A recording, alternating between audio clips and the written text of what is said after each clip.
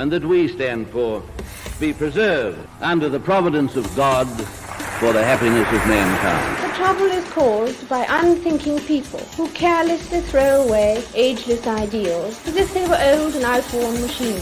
But it is the values of individual liberty, equality before the law and the supremacy of people over the state to which we can always with confidence return as a powerful and uniting force. Australia is not a secular country. It is a free country. Well, good evening. It's a wonderful day to be Australian. That is, of course, unless you're locked down and deprived of all freedom in New South Wales, about to be locked down and deprived of all freedom in Victoria, or a Christian and disagree with the government in Western Australia. In that case, the government will use its assets to punish you, censor you, and make sure that you are treated as a pariah and somebody who goes against the good society kind of policy that you'd likely to see with the Chinese government. Yes, if you disagree with the government in Perth, they reserve the right to refuse you permission to use the publicly owned entertainment venues. That's right. They're not government owned. They're not Mark McGowan's private personal plaything, but his government will reserve the right to make sure that as few people as possible can hear your message and your political opinions if you disagree with their political opinions.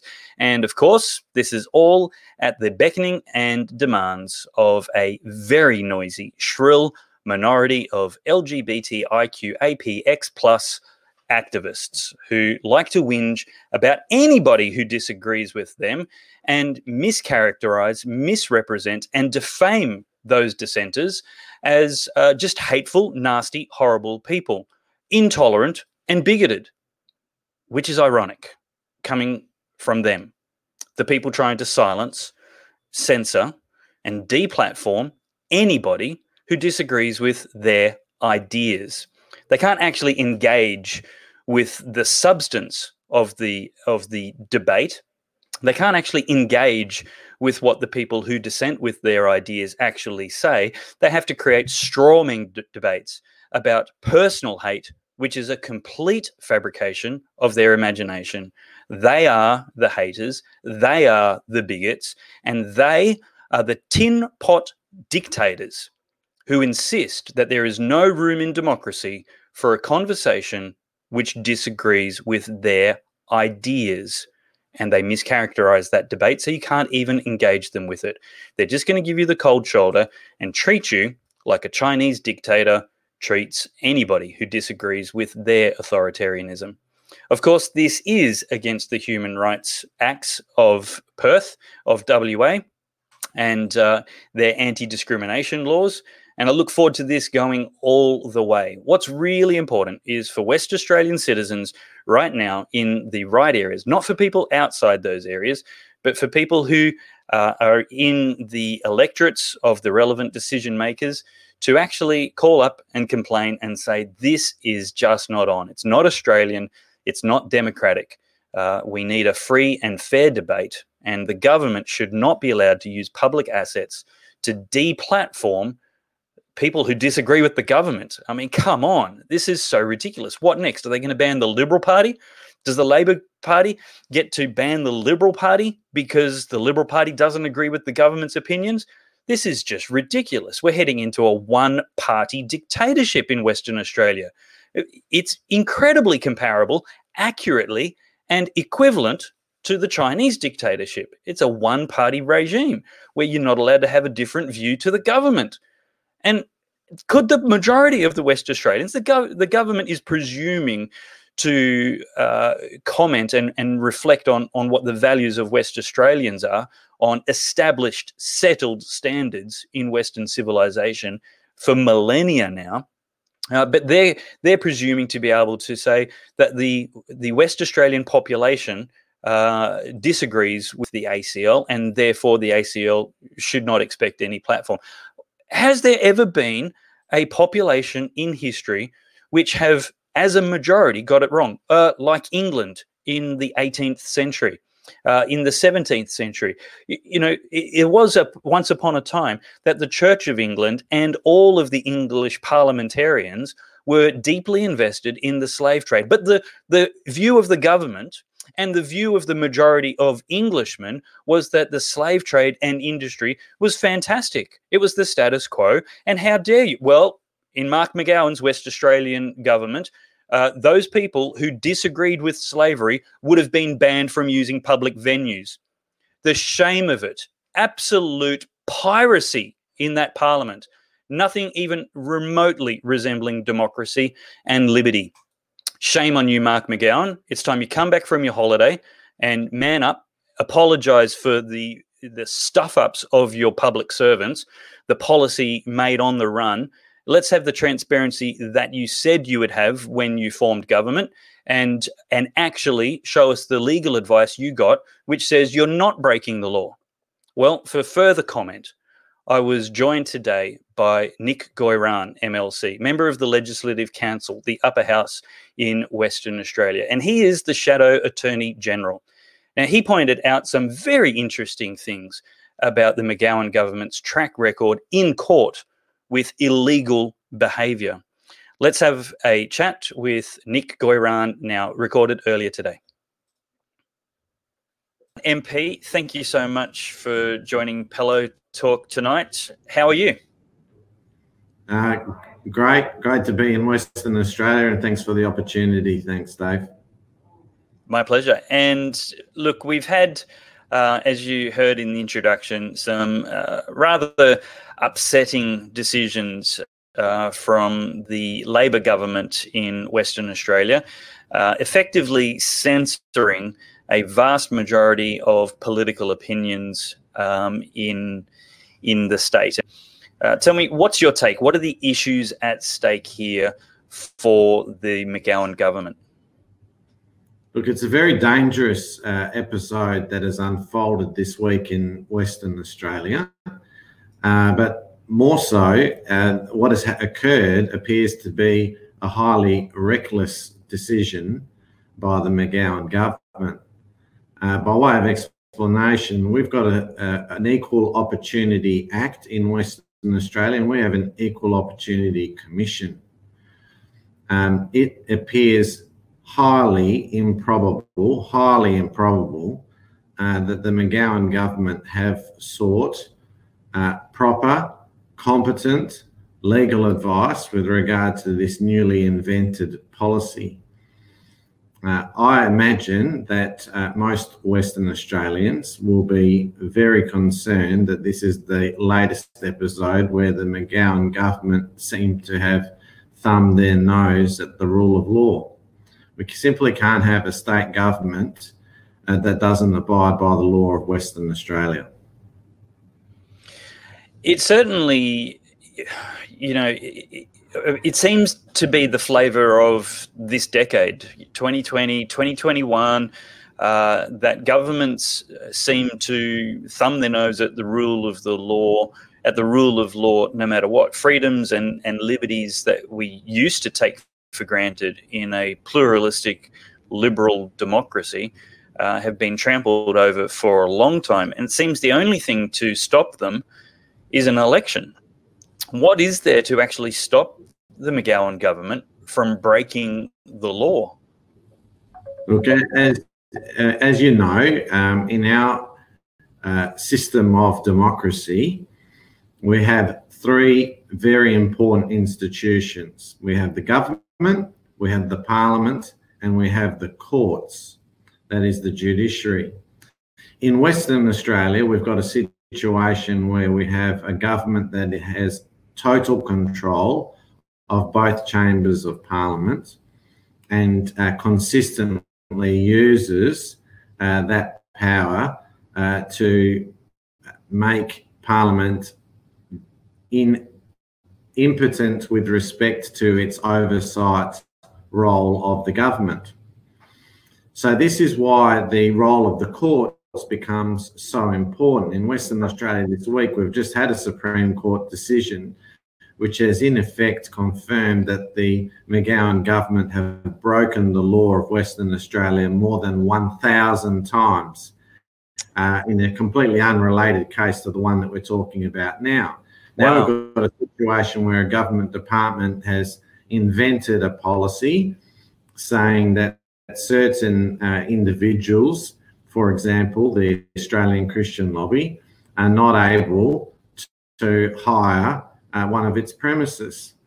Now, you can understand, Dave, that if it was the case that, say, for instance, my party, the Liberal Party, we wanted to hire Labor Party headquarters to have our annual convention, you can understand that the Labor Party would not want to have their premises rented out for that purpose. If you imagine for a moment that you might have a local mosque that doesn't want to have the Catholic Church holding one of its services in the mosque, you can well understand that these are organisations, these are premises which have been expressly put together for political or religious reasons and are entitled to an exemption under the laws. That is not the case with regard to the Albany Entertainment Centre, which is run by the Perth Theatre Trust and ultimately is under the care and responsibility of the relevant minister. So they've got a big issue here. Look, at the end of the day, this was a government that promised the gold standard of transparency. Now, if they are serious about their gold standard of transparency, they should have no problem whatsoever in releasing the advice that they have relied upon with respect to this policy. I suspect the advice doesn't exist, but let's test that. Why doesn't the McGowan government produce the advice that confirms that what they have done is lawful?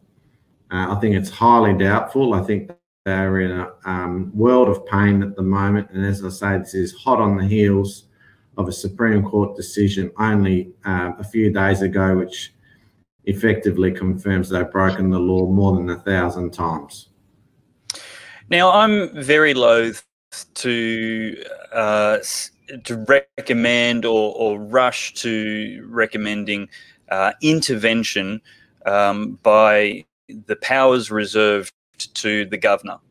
But one of the reasons we have a governor, or federally a governor general, is because those final and absolute executive powers have to be reserved so that we don't have tin pot dictators in our parliaments trying to just rule by executive power and bypassing the legislature and the courts.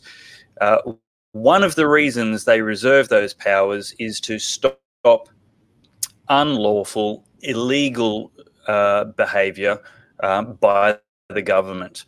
Do you think this is approaching that threshold? Look, I don't think it is, Dave, because you see, in this particular instance, as I say, we have got an Equal Opportunity Act, we've got an Equal Opportunity Commission. There are a range of strong legal options available to the Australian Christian Lobby in this instance. So I am quietly confident that our existing system is strong enough to deal with this dictatorial behaviour and highly likely unlawful behaviour by the McGowan government.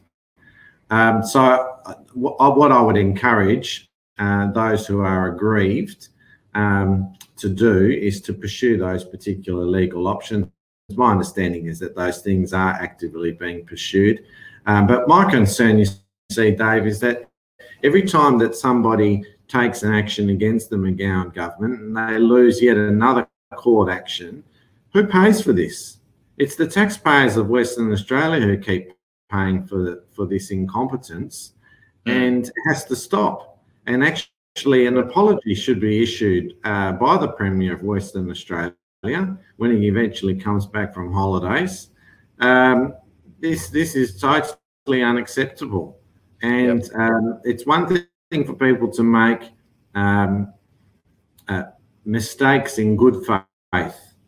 None of us are perfect. People make mistakes, but at the end of the day, they need to proceed carefully. They need to proceed competently. They need to rely on the advice. We're constantly told about how governments at the moment are relying on health advice with regard to everything to do with the pandemic.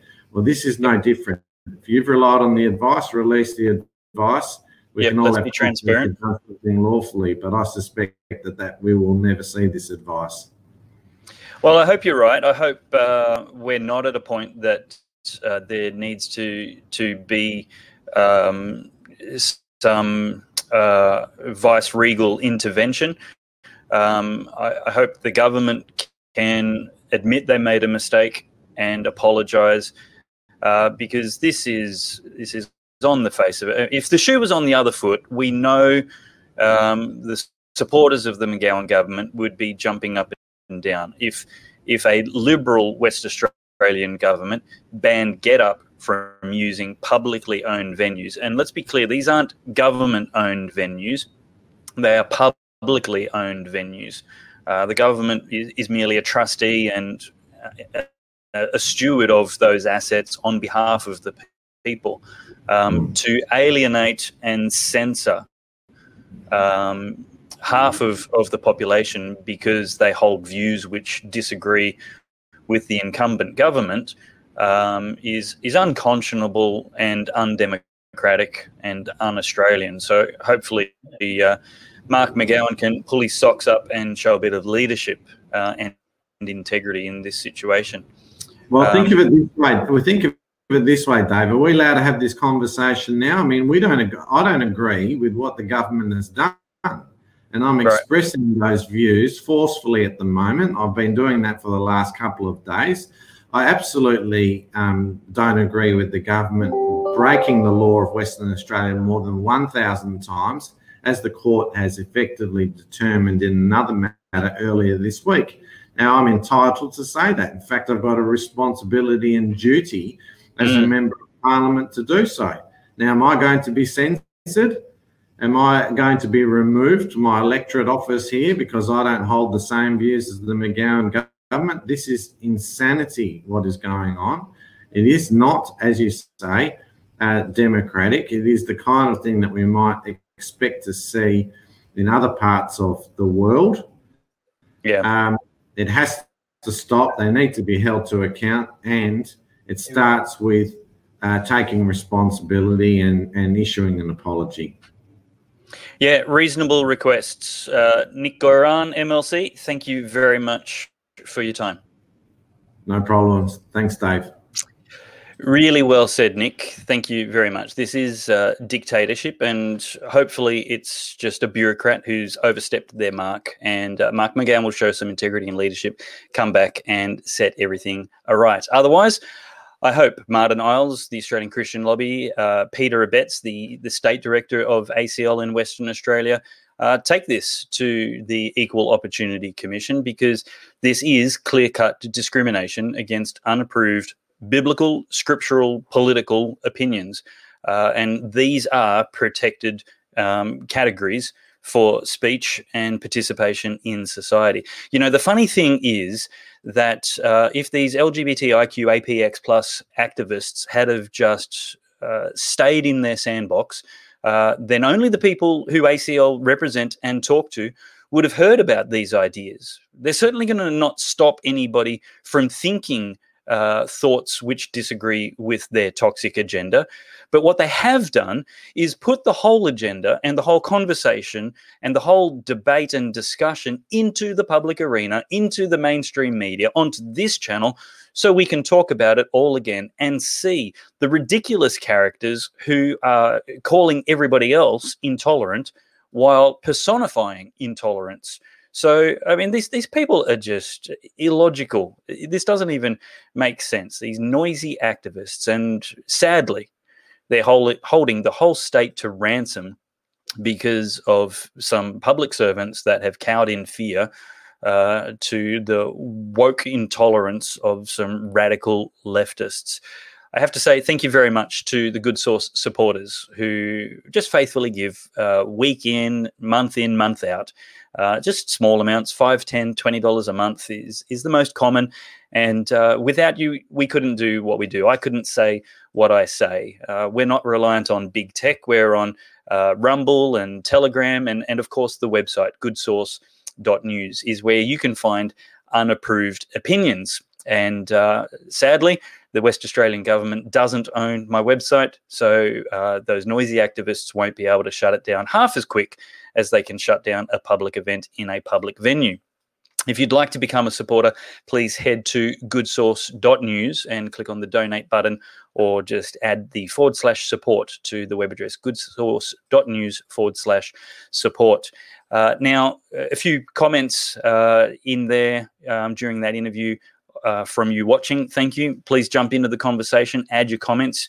There's people watching on a couple of different Facebook channels, a couple of different YouTube channels, wherever you are. Would you please share this with your friends and invite people to join us and watch this and join the conversation so we can include you as well. But some of the comments were talking about Clive Palmer, which is a great segue into a chance I got to have a chat with Clive Palmer at the football a week ago. Fantastic news. Raylene, what's her name, is irrelevant, gone from the scene, but Israel Folau, the target of her persecution for his unapproved scriptural quotations, is back on the field. Let's have a look at this clip where I spoke to Clive Palmer.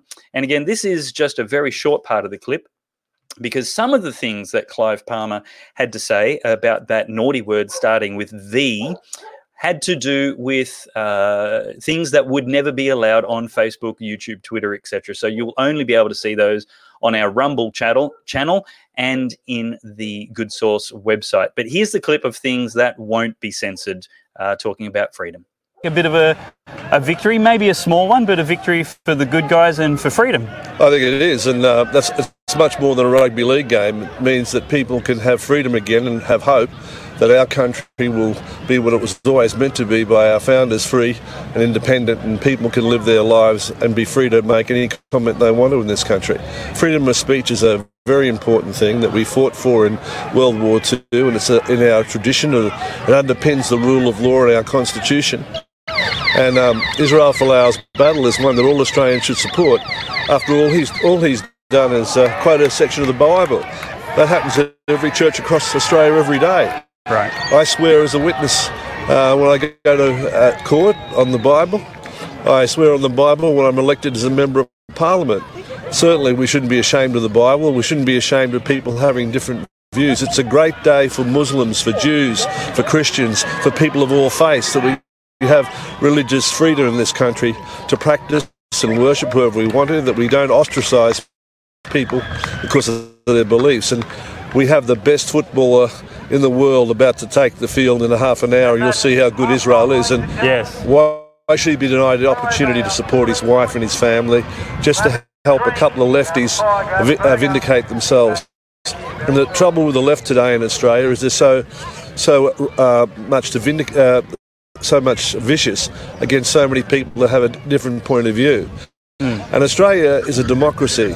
We've got to protect and defend our democracy and not be afraid to stand up for what we believe as Australians, and we've got to respect other people's points of view. But we don't want to quash other people's points of view, because that goes against our fundamental fabric of a nation.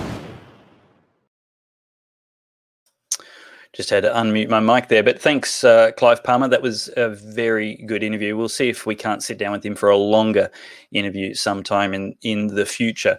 Now, listen, one of the things that I think is incredibly important is the free market and competition. I think the consumer will generally, maybe not always, but 99.997% of the time, the consumer is going to win when we just remove the rules stopping people entering into the transactions they want to without getting government in the road. Let's get government out of the road and just have a free market. What's bad, on the other hand, is a monopoly. And unions is one of those areas where monopolies are not good for the consumer, not good for the worker. The worker should be able to have a choice so that they can get actual service. So, for example, if you're a nurse, then your nurses union, labour affiliated and heavily donating, generally speaking, is going to mimic and support labour policies and donate portions of the money that they have, the profits that they have, to the Labour Party.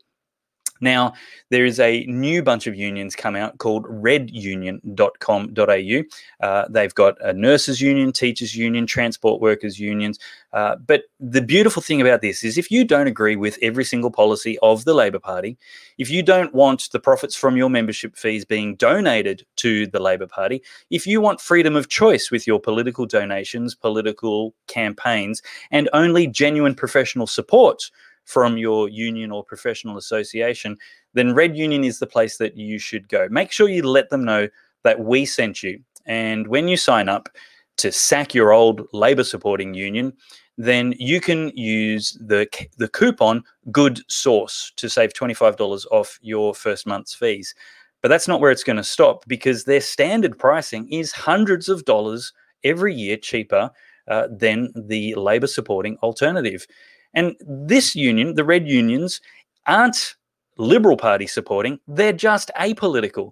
They're non-partisan. They don't support or donate to any particular campaign. They just support their workers. And that's the kind of union, if I had to be in a union, that I would want to be in.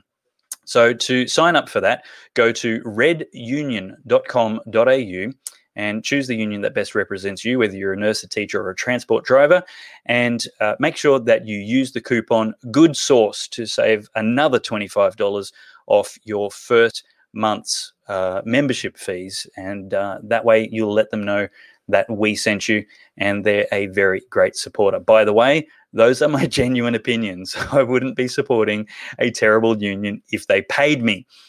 These people are bringing fairness, they're defunding politics and just letting unions be unions, which I think is fantastic. So the Labor Party is very big on taking builders' donations, developers' donations out of the political fight.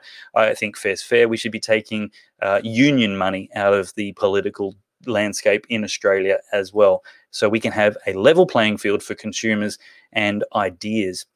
Well, another person that I spoke to today was Senator Malcolm Roberts. He's been driving from his office in southeast Queensland, going far, far north, and he's doing the work of a state senator, a senator for Queensland, on the road. But I managed to get a moment with him as he stopped to talk to me in his car, and we had a chat about a few of the topics, including the ban on the Australian Christian lobby in the West Australian entertainment centres.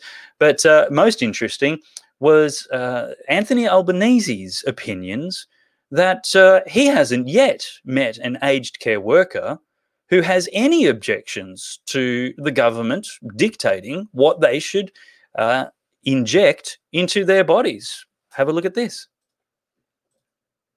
On a road trip, discovering and visiting more of the electorate of Queensland. Thank you so much for making time for us today. You're obviously very busy, pulled over on the side of the road somewhere. I'm in Cardwell, looking out across the water to Hinchinbrook Island, and clouds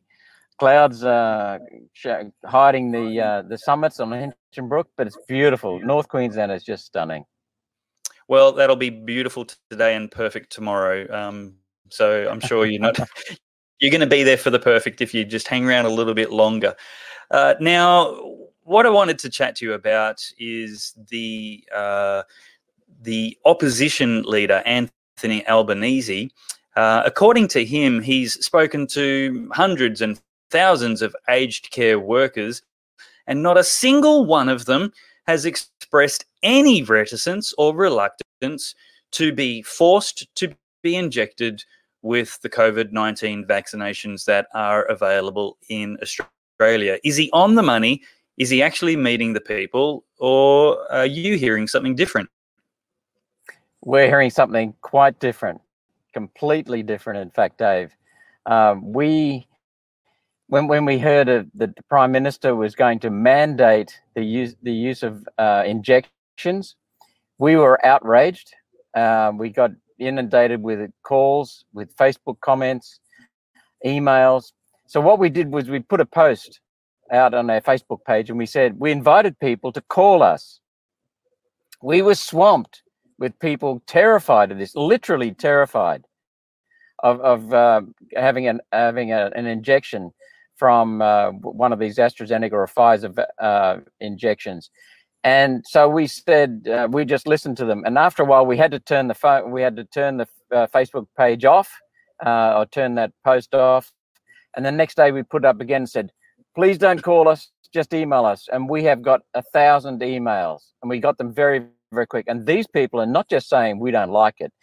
They're passionate about it. They're saying, look, I don't want to leave aged care facilities. I love the clients I'm working with, the residents. I absolutely love it. They need me here.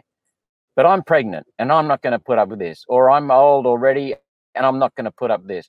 Or I'm just an everyday Australian and I'm not going to put up with this because I don't like the risks involved, Dave. And so we had 1,000 emails in no time flat. And they're very, very strongly against it, passionate about it. So I don't know which world Anthony Albanese is living in, but it's not Australia. He seems to be actively ignoring dissenting voices, which is not a great way to represent the entire nation, but maybe just one party. Tell me, what exact powers do the Commonwealth or the various states have? What's to stop them from forcing certain industries, if not everybody, to be vaccinated? Well, let's make it very clear before I answer that question. The Commonwealth government cannot mandate the use of injections, vaccines, whatever you want to call them. It cannot do that under Section 51, Clause 23A. It just cannot do that. But the states can. Western Australia and Victoria already have legislation allowing those governments to mandate injections, mandate medical treatment. The other states, as I understand it, and I've been advised by a barrister who taught constitutional law and knows the Constitution, and he said the other states could enact legislation if they wanted to. There's nothing in the way of federal legislation that can stop them at the moment. That's the first thing. So the states can do it, the federal government can't do it. So it's lawful, but it's not ethical. There is no way that anybody under any system can force injections into people. You cannot do that. It's against a fundamental human right to control what comes into my body. That's the first thing. So it's completely out. The second thing is that we must only choose a medical treatment with informed consent. We have not been given information to enable an informed consent.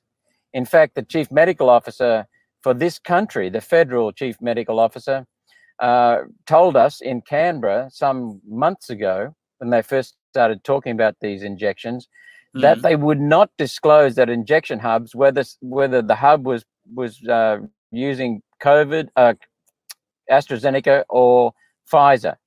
Now that itself is wrong. Yeah. And so look at the mess we've got into.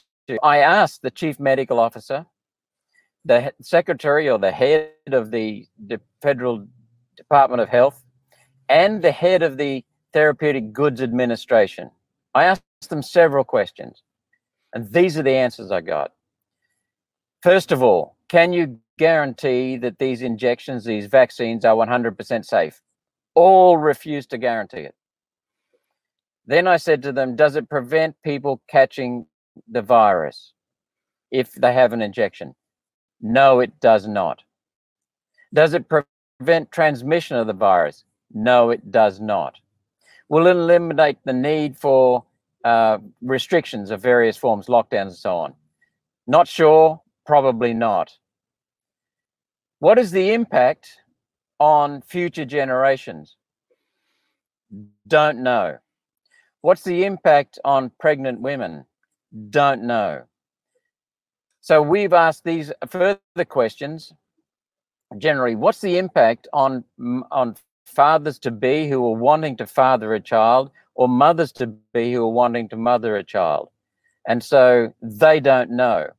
Now, I'm advised by my staff, one of my staffers, who is very, very good at research, understands the topic, the Therapeutic Goods Administration, from other work he's done. He said that these vaccines have been brought into the country by these foreign multinationals, and they have been accompanied by a piece of paper that says they've been tested in another country. They have not been tested in this country. What's more, he advises me that these test papers that come in from overseas say quite clearly that the results in actual use in the community may be quite different from what the test results have said. That's the first thing. The second thing is that these the female reproduction system organs can be assessed using rats, and they can go through, because rats have such a rapid reproduction cycle, they can go through multi-generational studies very, very quickly. But they haven't done them overseas. So if you're carrying a child, who knows what will happen? And that's why we've been particularly concerned with pregnant mothers who've called in and said, we love working in aged care, but I'm not going to do it because I'm pregnant. Yep. And come to September, I'm leaving. So what we're seeing is the potential for a lot of people to leave aged care residents in the lurch because they do not want to be vulnerable to this injection. You know, I've seen it raised quite often that COVID-19 is a highly survivable virus. The Wuhan flu has really great chances for most people. 99.7% of mild cases wherever there is a case, and quite often you don't even know you've got it until you take a test to tell you you've got it. And when that's pointed out, some of the counter view says, yes, but there are some long-term side effects of COVID-19 that aren't good to live with, and we should be really cautious about them.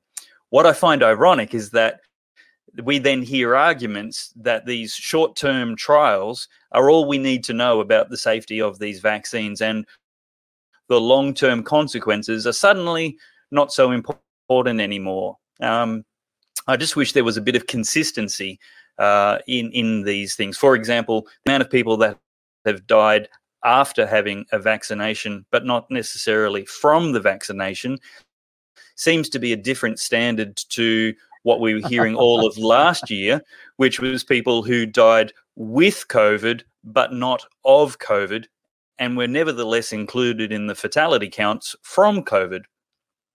You've nailed it. And what we've also seen, we've seen the VAERS, I think it's called, what do they call them? Not side effects, adverse effects of the vaccine in America. 9,000 deaths as of July the 7th, 1,000 miscarriages, 2,500, I think, 3,000 Bell's palsy, heart attacks in the thousands, serious hospitalizations in the tens of thousands already. And I'm aware of a study that's been done by European researchers of the Israeli population, because I think Israel has had around about 80% vaccinated. It's the highest proportion in the world. And they've studied people there, and they found that the death rates from COVID per 1,000 people, per 100,000 who've contracted the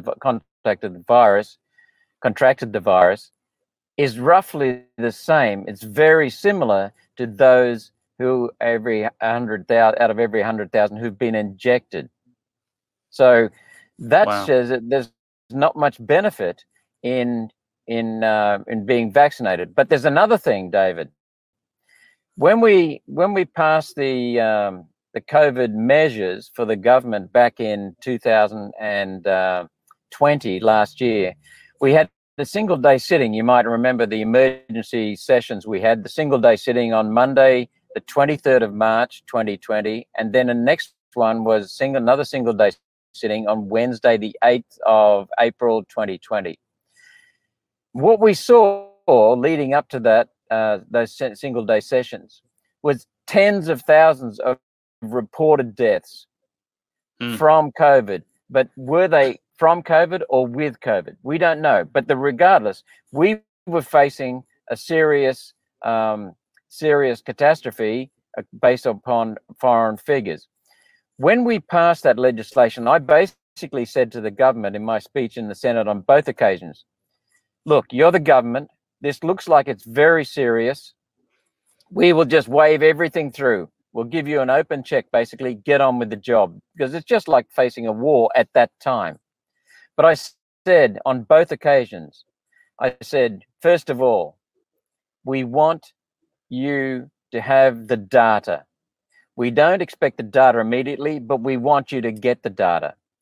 We want you to build a plan, a solid, detailed plan, and we will hold you accountable. Now, I started holding them accountable in either May or June, certainly by June. But what I also said in April was that we've had success with in vitro trials of ivermectin in this country, in Monash University in Melbourne. What are you doing about that? Now, I can tell you this. This is the first time in Western history where a government has injected something lethal, potentially lethal, into healthy individuals, a vaccine. But it's also the first time that a government has consciously ignored a proven, safe, affordable treatment for a disease that can cure people with the disease. Exactly. We know now, not only that it works in vitro trials in Monash University, but we know that there are 40 to 50 papers, medical, peer-reviewed scientific papers, claiming ivermectin's use as a treatment for COVID. We know that in countries and in states in India where it's been used, it's been overwhelmingly successful in treating COVID and curing people very, very quickly. We also know that it's a prophylactic. It's proven in South American countries and I believe in Indian countries. So we know from the science, we know from the medical literature, we also know from practice, from actual practice in communities with millions of people, hundreds of millions of people, that it works. And yet our federal government will not authorize ivermectin's use. Senator Roberts, I got to let you get back on the road so you're not late for your constituents a bit further north. But just quickly, what's happening in the West Australian regime? Mark McGowan has told the Australian Christian lobby that they may not hold their incredibly popular sold-out events in that state because they are political opinions which disagree with the government's opinions. Now, you and I sat side by side at the first event at the Brisbane Town Hall with Marta Niles and the Australian Christian lobby. Tell me, did you hear any dangerous ideas of sedition or hate or gross, despicable attitudes towards fellow human beings in those meetings? No, I did not. What I heard was the complete opposite. I thoroughly enjoyed the evening, as did my wife and one of my staffers who joined us. I heard a person talking about love and preaching love, talking about freedom and preaching freedom. I heard about trust and the need for trust. I heard about someone who wants to restore honesty to governance in this country. That's what I heard. Now, if you're a totalitarian dictatorship like China or the Nazis, or like Mark McGowan's government in Western Australia, then you would be terrified of the words love, freedom, and trust and truth. You would be terrified of it. And that tells you everything we need to know.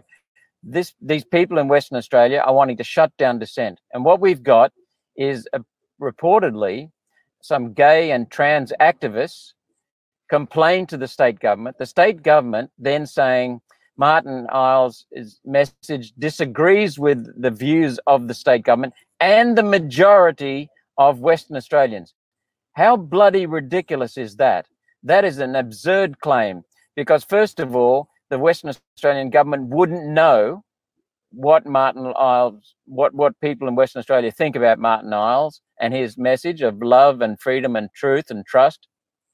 But secondly, even if it was disagreeable to most Western Australians, we still need to entertain people who disagree with us so that we can form a better opinion, a stronger opinion, whether it's modified slightly or reinforced strongly or countered.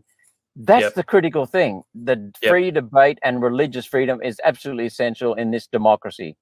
And what an incredibly convenient excuse to be able to throw out for an incumbent government on political opinions that they want to censor, that they merely need to claim they know what the majority of citizens think and are therefore entitled to represent or misrepresent the reality, but with the same result of censoring dissenting political opinions. I mean, have they not heard of a society in all of world history, I can hear that, where the majority had an idea which was wrong? I mean, exactly. The ignorance is astounding. Yes, exactly. Sometimes it's the minority view or idea or concept that bubbles to the top, and then everyone takes it up. And what he's doing is suppressing human progress, suppressing human advancement, and suppressing a free society. But there's something else. I can't say it any better than what you just said. So let me just add this before we wind up, Dave. And that is that wherever you see censorship, it is control. And wherever there is control, always beneath control, there is fear.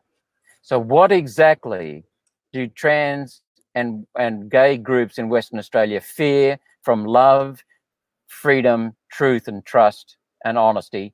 And what exactly does Mark McGowan's Labor government in Western Australia fear from love, truth, freedom, honesty? Senator Malcolm Roberts, thank you very much for your time on Pellowe Talk today, and happy travelling. Always a pleasure, David, and good luck. And thank you very much for what you're doing. What a great man. I'm liking him more and more. I've known him for a long time, since before he was elected, and he's just talking more and more sense. And of course, he's making all the right enemies in Australian politics. Listen, just another word about our sponsor, Red Union. You might not be a nurse or a teacher, but I'm pretty sure you might know a nurse or a teacher. And if you know a nurse or a teacher who doesn't like their perhaps necessary union membership supporting the Labor Party and the Labor Party policies and platforms, as well as financially, then would you please help us defund the Labor Party and strongly recommend to your nurse and teacher friends that they have a look at redunion.com.au with the very, very primary benefit of saving hundreds of dollars a year. And if they use the coupon Good Source, then that'll help us. That'll help our sponsor to look after the good source and keep us doing the work that we're doing. But it will also help them, your friends, to get $25 off their first month fee there. So that's redunion.com.au with the coupon Good Source. Now, something else I want to mention to you is that we've got the Church and State videos from February this year, and they're just been so topical and hot for the whole year. This is a year where freedom is under assault, and we really need to be interested and involved in what's going on. Now, if you're not a Christian, there may be one or two or half a dozen videos in the summit which are absolutely still very, very good for you. And you can now get those videos individually for just $5, or you can get all 14 of those videos for just $30. So I want you to head to churchandstate.com.au, have a look at some of the videos that are there and the overall speakers. Very, very good. Of course, Martin Iles was there. And I think one of the best reasons to have a look at those videos is just to figure out exactly what was getting under the saddle of the Noosa Temple of Satan, the homosexual journalists at Sydney Morning Herald, and the Christian news website, Eternity News, when they were describing the summit as basically a seething hotbed of racists and insurrectionists trying to overthrow violently the Australian government. Well, the content is fully there, entirely unedited. In the content, maybe the beginning and the end is trimmed off just to be nice and tidy. But I'd love to see exactly which parts of that were as described by those three strange bedfellows. Anyway, head to churchandstate.com.au, grab those videos. But here's the trailer for one of those topics which everybody should be interested in. Dr. Stephen Shavura presenting on critical race theory. How crazy was 2020? Not the least because of those Black Lives Matter protests and riots held in the US, but also throughout Europe, which destroyed so much property, even resulted in dozens of deaths. Hi, I'm Steve Shavura, and I'm inviting you to the Church and State Summit on the 26th and 27th of February. There was a philosophy behind the Black Lives Matter movement, and that philosophy is called critical race theory, and it's becoming increasingly influential not just in America but also in Australia. But how should a Christian think about critical race theory? I mean, what is critical race theory? Well, it's kind of the idea that basically racism is everywhere, and a lot of the time you can't actually see it, and so you need experts to be able to show it to you, experts called critical race theorists. But how plausible is this theory? I want to unpack all of that and analyze critical race theory through a Christian biblical worldview. Not just that, I want to have a look at the impact of critical race theory in Oz and figure out how you can recognize it and what we can do about it. This conference is going to be fantastic because it gives everyone an insight into where culture is at the moment and where culture is heading, not just in Australia but around the Western world through a Christian view. We've got some of Australia's top speakers. Really looking forward to seeing you there. The Church and State Summit on the 26th and 27th of February in Brisbane. See you there.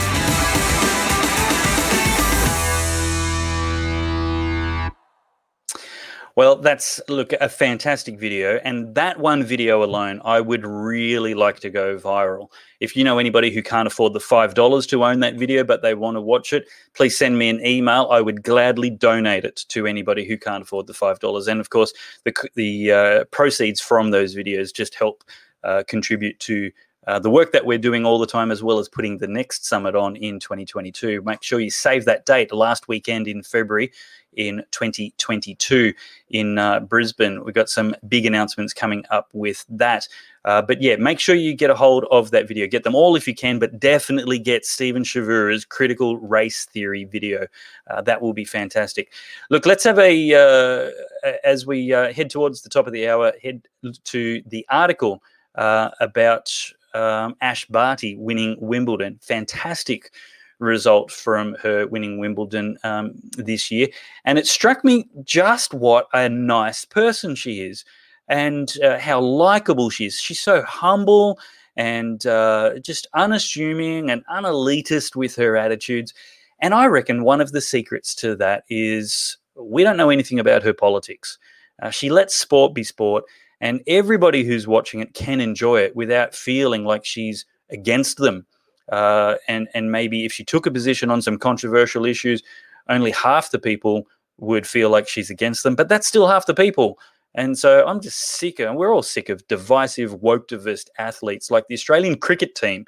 Let's have a look at this article. The open secret Ash Barty knows, but the Australian cricket team doesn't. Ash Barty has a secret which endears her, win or lose, to nearly every person in Australia.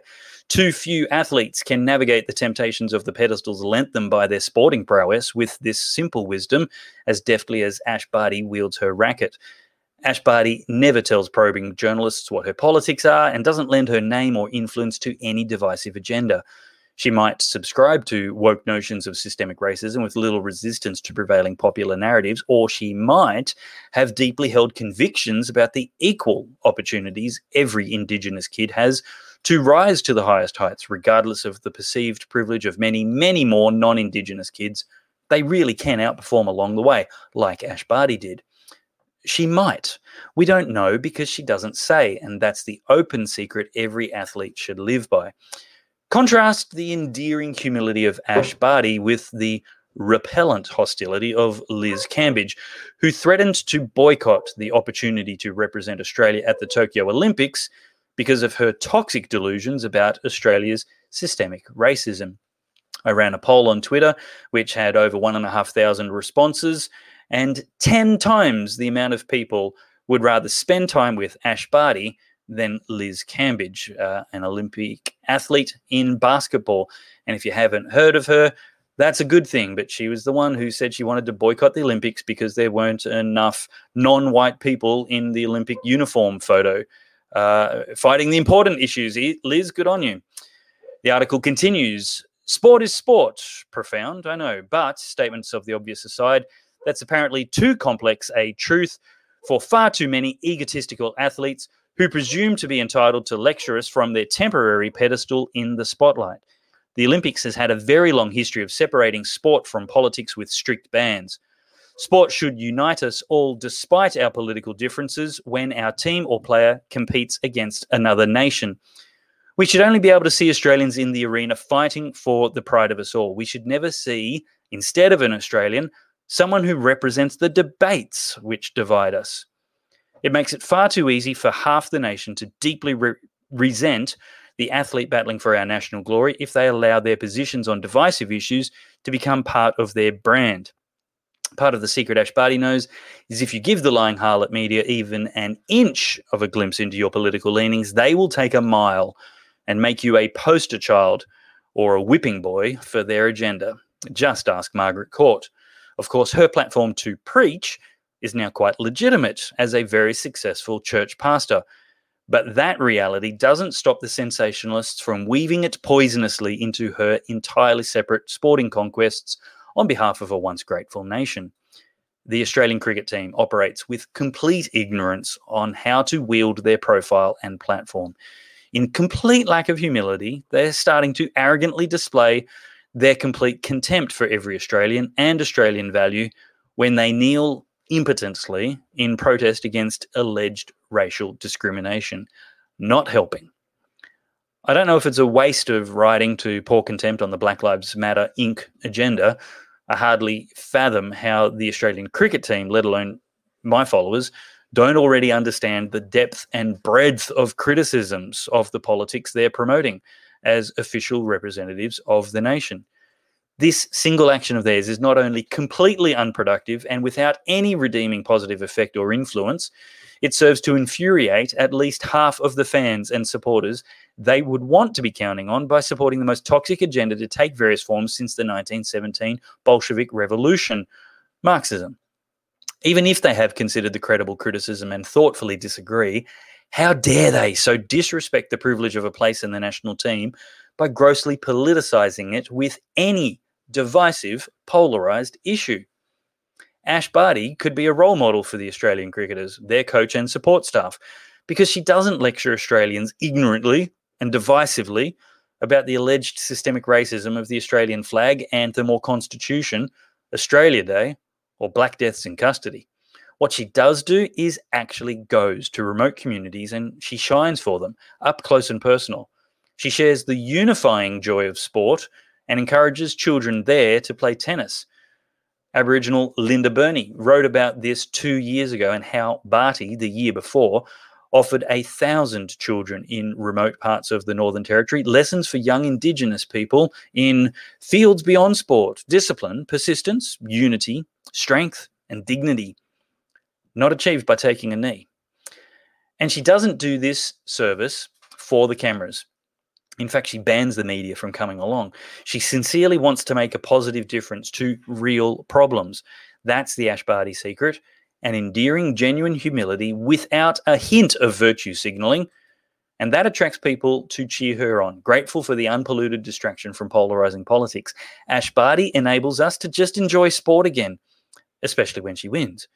If other athletes want to make a real difference in areas of need in Australia, and they're not just hollow virtue signalers, her way, Ash Barty's way, it's the only way they should be doing it.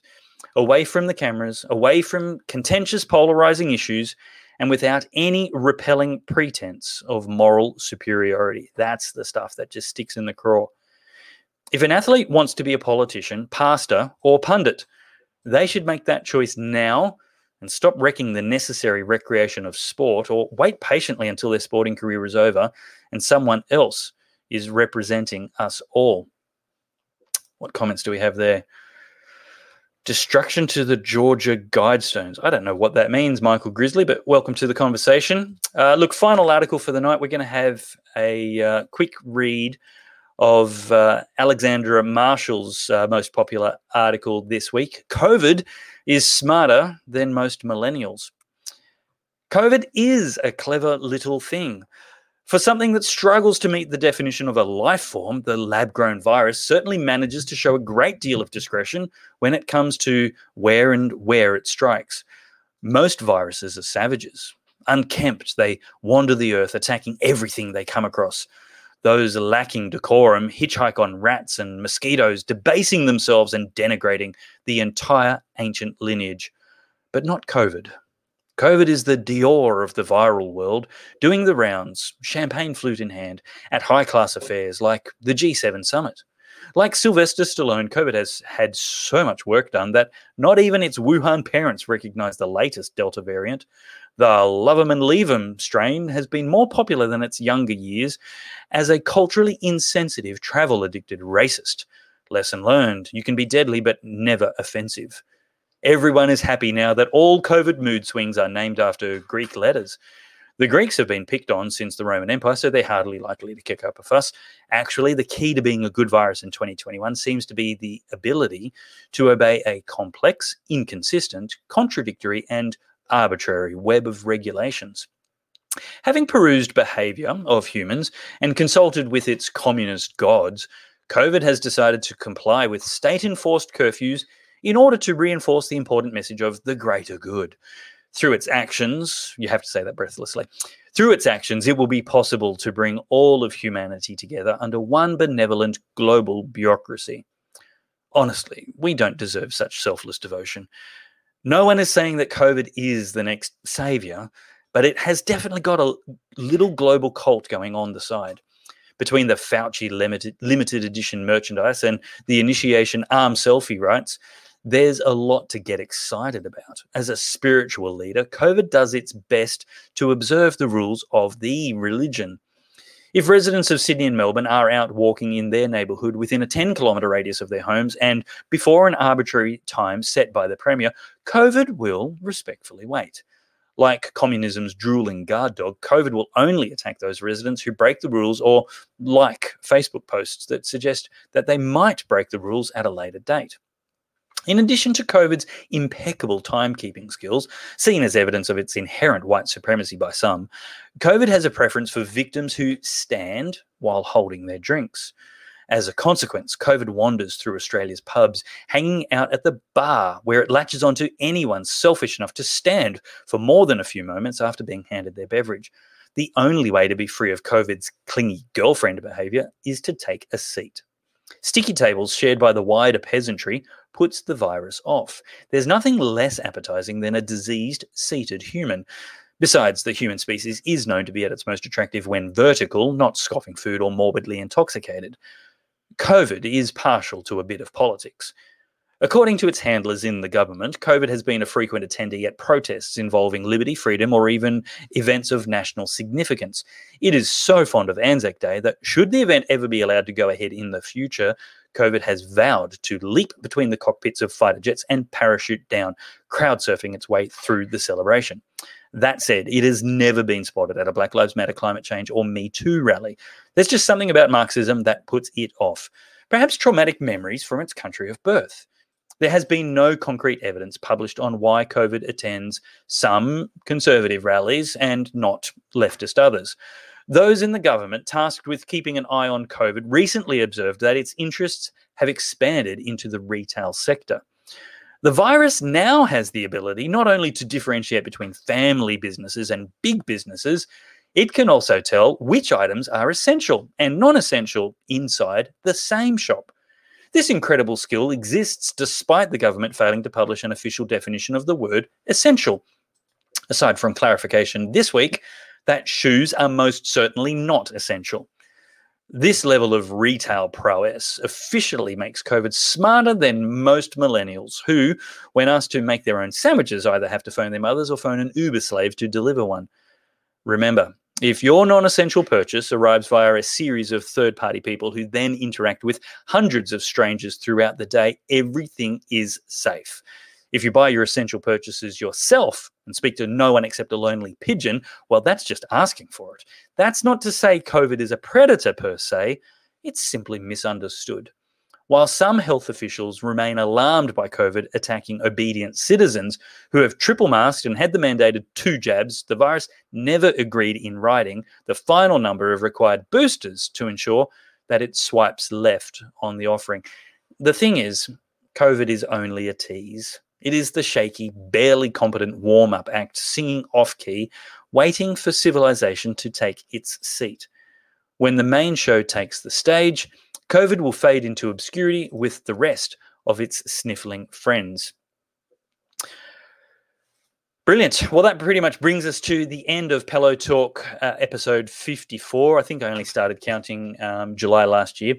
So we're doing fairly well, I think. And thank you for watching. It's been a fantastic to have you along.